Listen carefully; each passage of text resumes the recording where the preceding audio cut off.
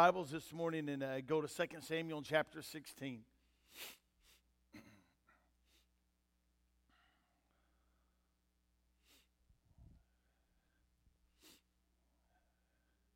A Kleenex.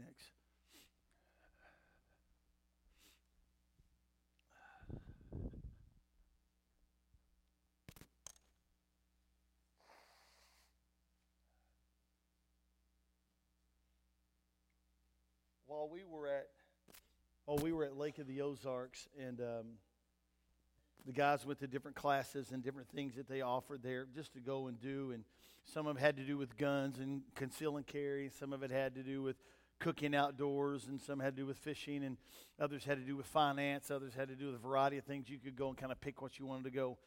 And I talked to our men's director or men's representative in the state last year. It never happened last year, but it did happen this year. And I talked to him about dealing with addictions, and so he allowed me to have the tabernacle, and we had an open thing about dealing. He called it dealing with recovery, and I know that's celebrate recovery and those type of things. I understand, but I wanted him to put down dealing with addictions, because addictions are something that every one of us to some degree have had to deal with in our lives, regardless of what it is. You may always instantly go to something horrible. Addictions are not always something horrible, but there's something controlling. An addiction of a husband who controls his wife, that she can't get on the phone, she can't go get in the car, she can't go outside. That's an addiction he has about control. And we could just go on and on. But one of the things that I will say that I dealt with the first group especially, we had probably 25, maybe more than that in the first group that I met with. And these guys were coming, and some of them were used to be drug addicts, alcoholics, in and out of prison, a whole lot of things they had experienced. But the thing that I want to bring to your attention is that there were some dads there. And there's one dad in particular. He was dealing with two sons, and both of them were heroin addicts. And he was thinking, what did I do wrong? What went wrong in our life? Why did they end up the way they have, and different things. And so, that's kind of where this message is going, not with addictions and not with dealing with addictions, but dealing with discouragement. Because each and every one of us deal with discouragement at some point in your life. And it's just the way life is. Things are discouraging. Things get heavy. And especially things for men get discouraging because it's things we can't fix sometimes, even though it's not our fault. And this guy he just needed to hear somebody else who had been through what he's been through and what he's going through about the addictions of life and his kids that he didn't understand. He didn't know how to help. And so I said, back off. Don't give them money. Don't provide anything for them. They need this is kind of harsh, and a lot of people don't like this, but they need to have their backside arrested and thrown in jail. That's exactly what needs to happen. And many times in their life, because it actually will get their attention. We talked about a variety of things, but the thing that I've seen mostly in this time with several of these dads, it was absolute discouragement. And regardless of who you are and where you are in life, there are times in our life that we deal with this. We may get discouraged with others. We may get discouraged with family. We may even get discouraged with self. But let me tell you, there's times that things happen and we don't always know the particulars, but how we deal with the discouragement and how we deal with the dilemma that we're in the middle of is so important. And I'd like you to go to 2 Samuel chapter 16 and verse 5. But when King David came to, just try to figure these out with me, Bahurim, behold, thence there came out a man of the family of the house of Saul, whose name was Shimei, thus the son of Gerar. And he came forth and he cursed still as he came. And he cast stones at David, and all the servants of the king, and all the people, and all the mighty men were on his right hand and on his left hand. And thus said Shimei, when he cursed, Come out, thou bloody man, thou man of Belial. The Lord hath returned upon thee all the blood of the house of Saul, in whose stead thou hast reigned.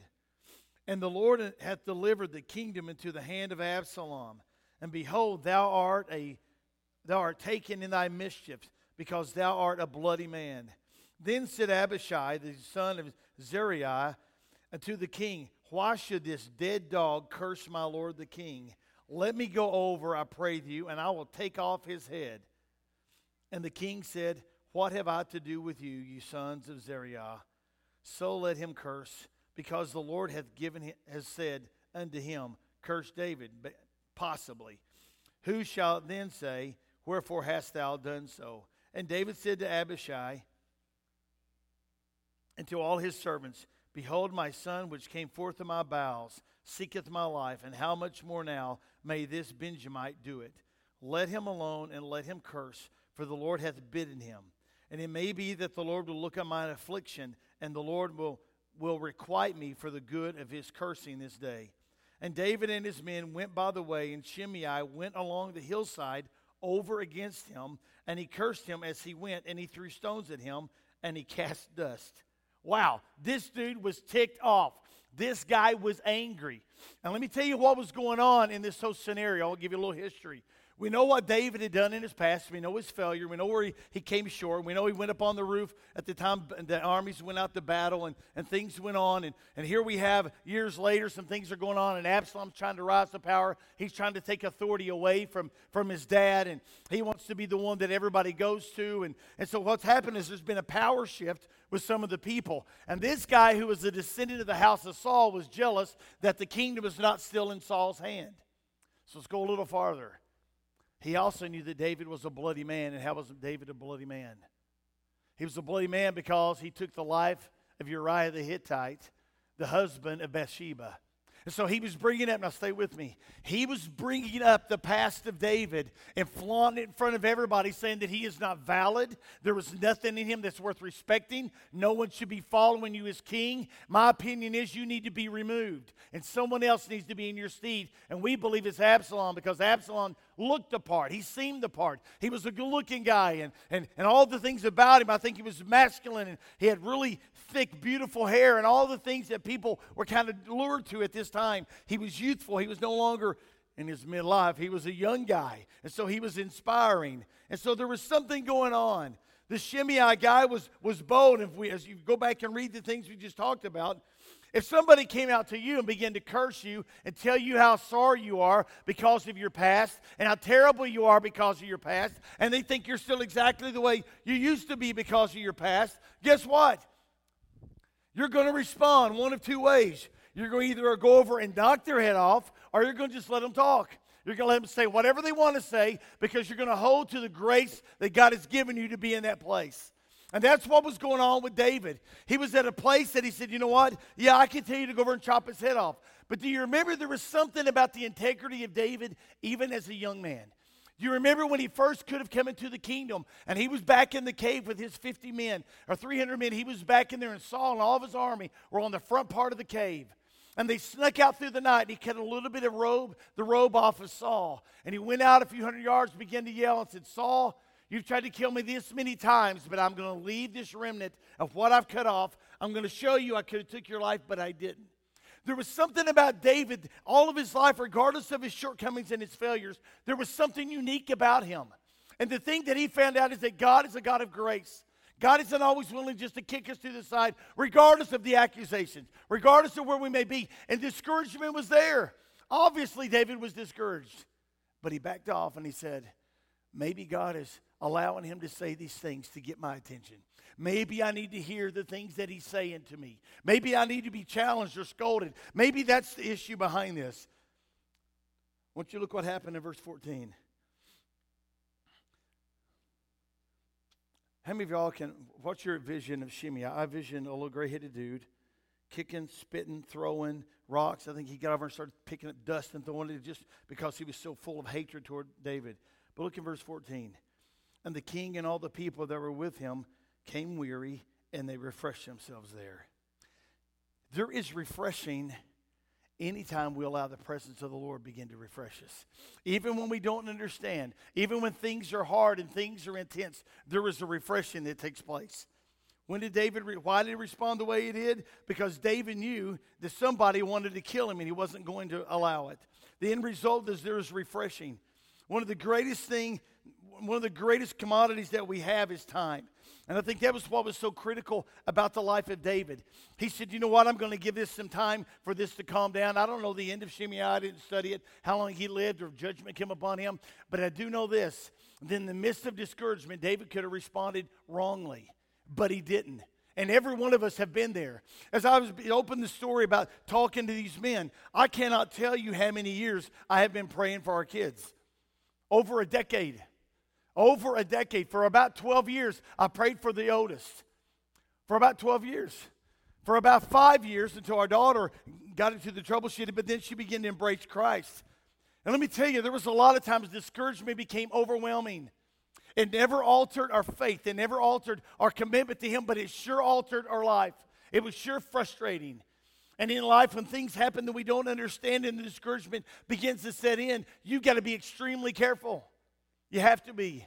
David used wisdom, and he entered into a place of refreshment. One of the things I shared with the men there, you got to give it time.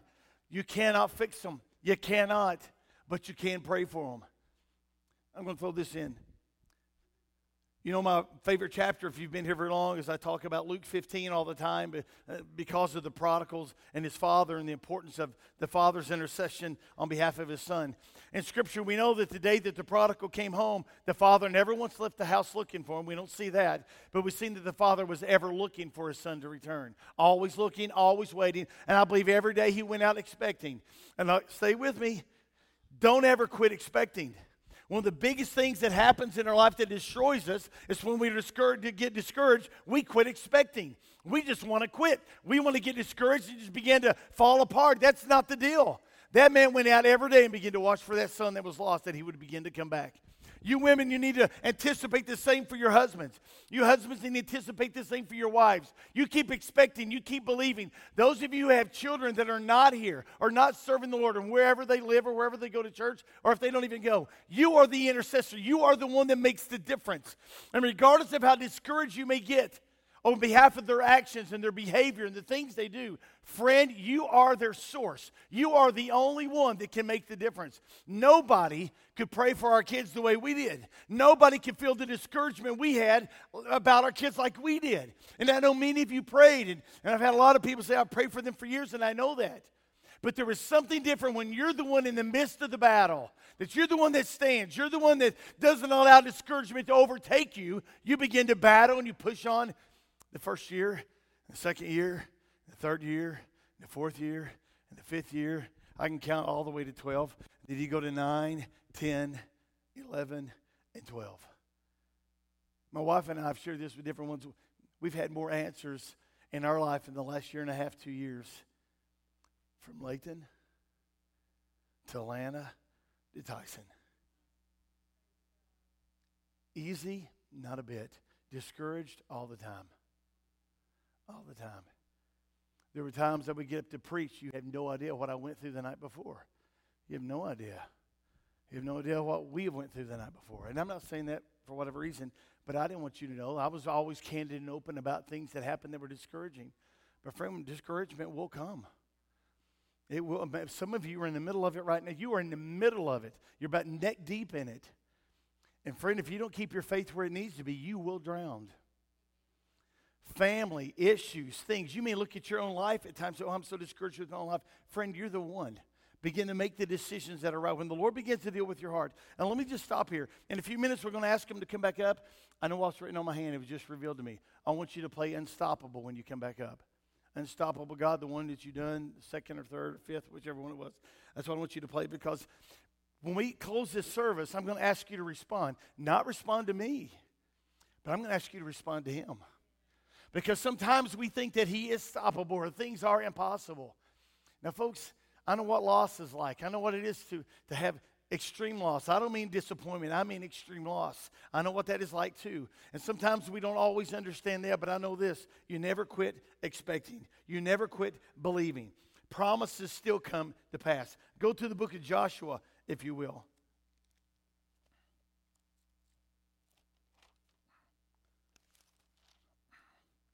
My voice is a little bit gone, maybe from singing, maybe from laughing. I'll tell you this. It's amazing how much fun you can have with a bunch of good, godly guys. Absolutely amazing. And if you don't go next year, you're not going to get to go. That's it. That's all I can tell you. But you need to go if possible. It was a great experience. I like to go to Joshua chapter 6 because there's some things to be aware of in the midst of discouragement, even when you're pressing in, even when you're believing. But promises still come true. Promises still come to pass. Don't stop. Don't base everything on what you see. Begin to base it on what your faith tells you. In Joshua chapter 6 and verse 10 says, and Joshua had commanded the people, saying, you shall not shout, nor make any noise with your voice, neither shall any word proceed out of your mouth until the day that I bid you to shout. Then you shall shout. Go to verse 14.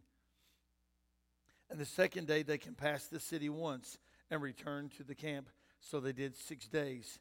And it came to pass on the seventh day that they rose up about the dawning of the day, and they compassed the city after about the same manner 7 times. And only on that day they compassed the city 7 times. 16. And it came to pass at the 7th time, when the priests blew the trumpets, Joshua said unto the people, shout, for the Lord had given you the city. And I want to stop here for a minute. I didn't read it, but if you'll read the earlier parts of that chapter, it wasn't just the priests walking along with their horns. They were walking with the Ark of the Covenant on poles, and they carried it. 4 priests would carry it, 2 in the front, 2 in the back, and they had eyelets on both ends for a rod to go through, and they carried this presence of the Lord. Scripture says the presence of the Lord rested between the wings of the cherubs on this ark. That was his presence. Here's the deal.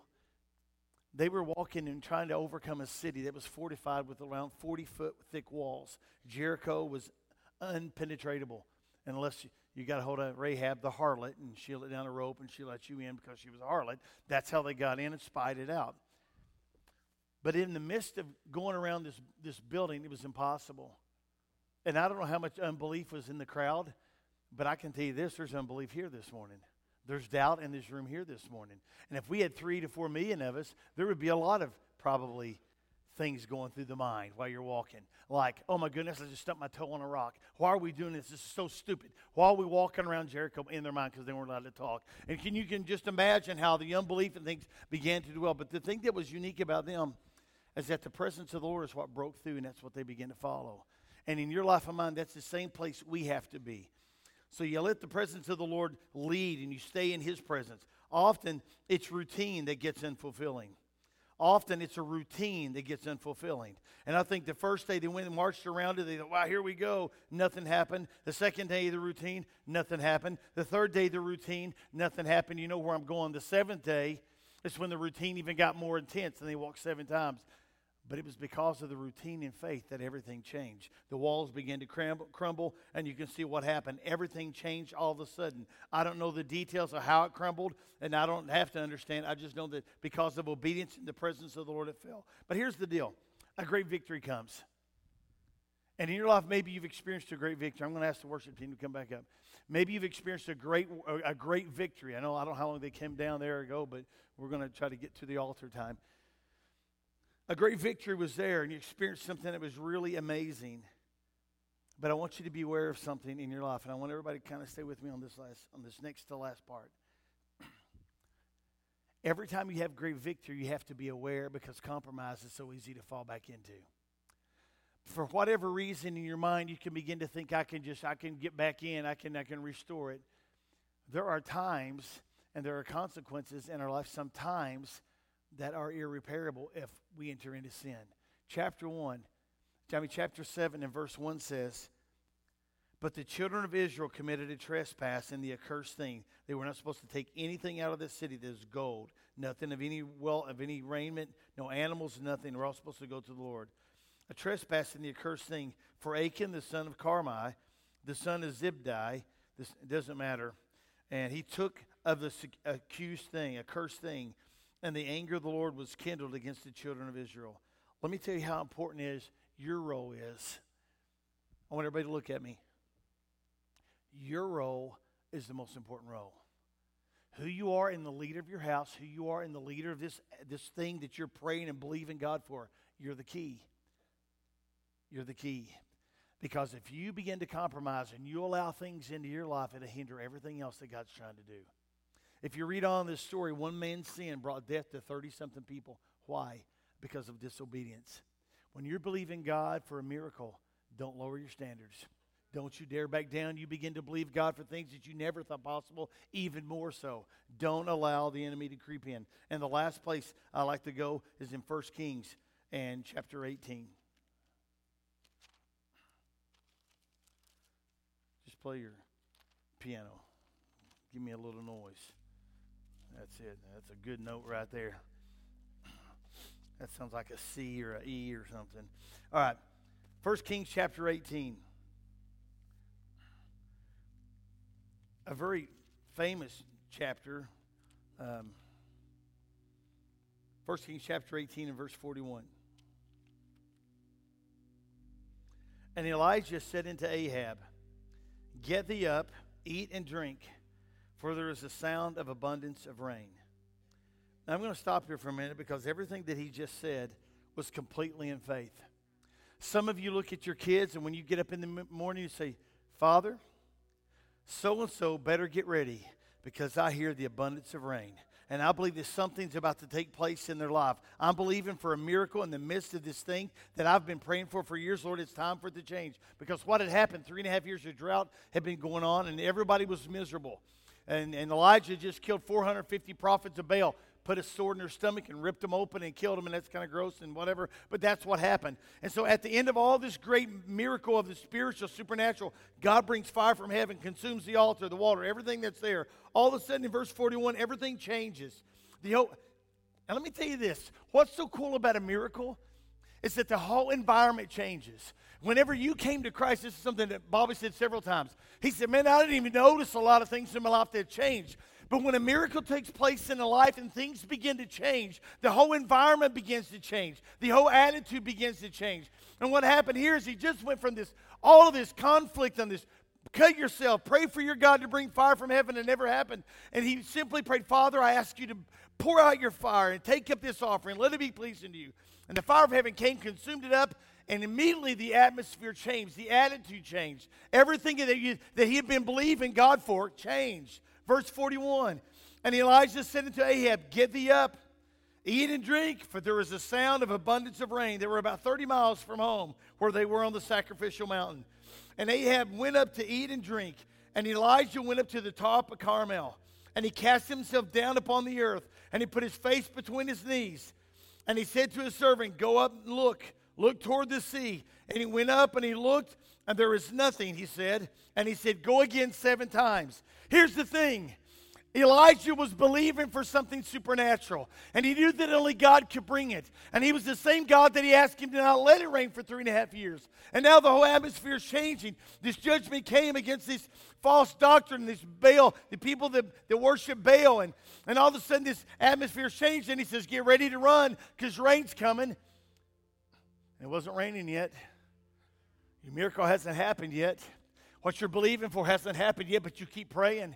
You keep believing. You keep setting time aside specifically for this issue, whether it's finances or healing or a lost loved one or whatever it is that has you upside down at the moment. You begin to see God on behalf of whatever it goes on around you. And every time he sent his servant, he would come back and say, nope, until the 7th time. And I know there's a lot of unique things about 7. And it came to pass on the 7th time that he said, Behold, there ariseth a humongous cloud out on the sea. If you have your Bibles, you know that's not what it says. It says there's a little cloud. Isn't it amazing?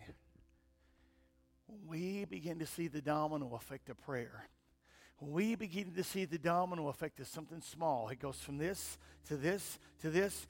You all have no idea the little stories, guys. Man, you ain't going to believe what happened. So-and-so, this kid is coming home, or this kid just called me, or this one just messaged. During this men's 2-day retreat, I heard story after story of the faithfulness of God and things that was unexpected. Why? Because when we begin to believe, the dominoes begin to fall. You see, the discouragement can only last so long in the life of a believer that we begin to see the answers come. We begin to see the miraculous works of God and things that we can't do, we can't fix. But it's amazing what he can do. And maybe you're here this morning. You can read the rest of the story. The rain came, and it rained hard, and it restored all the water that was needed in that area.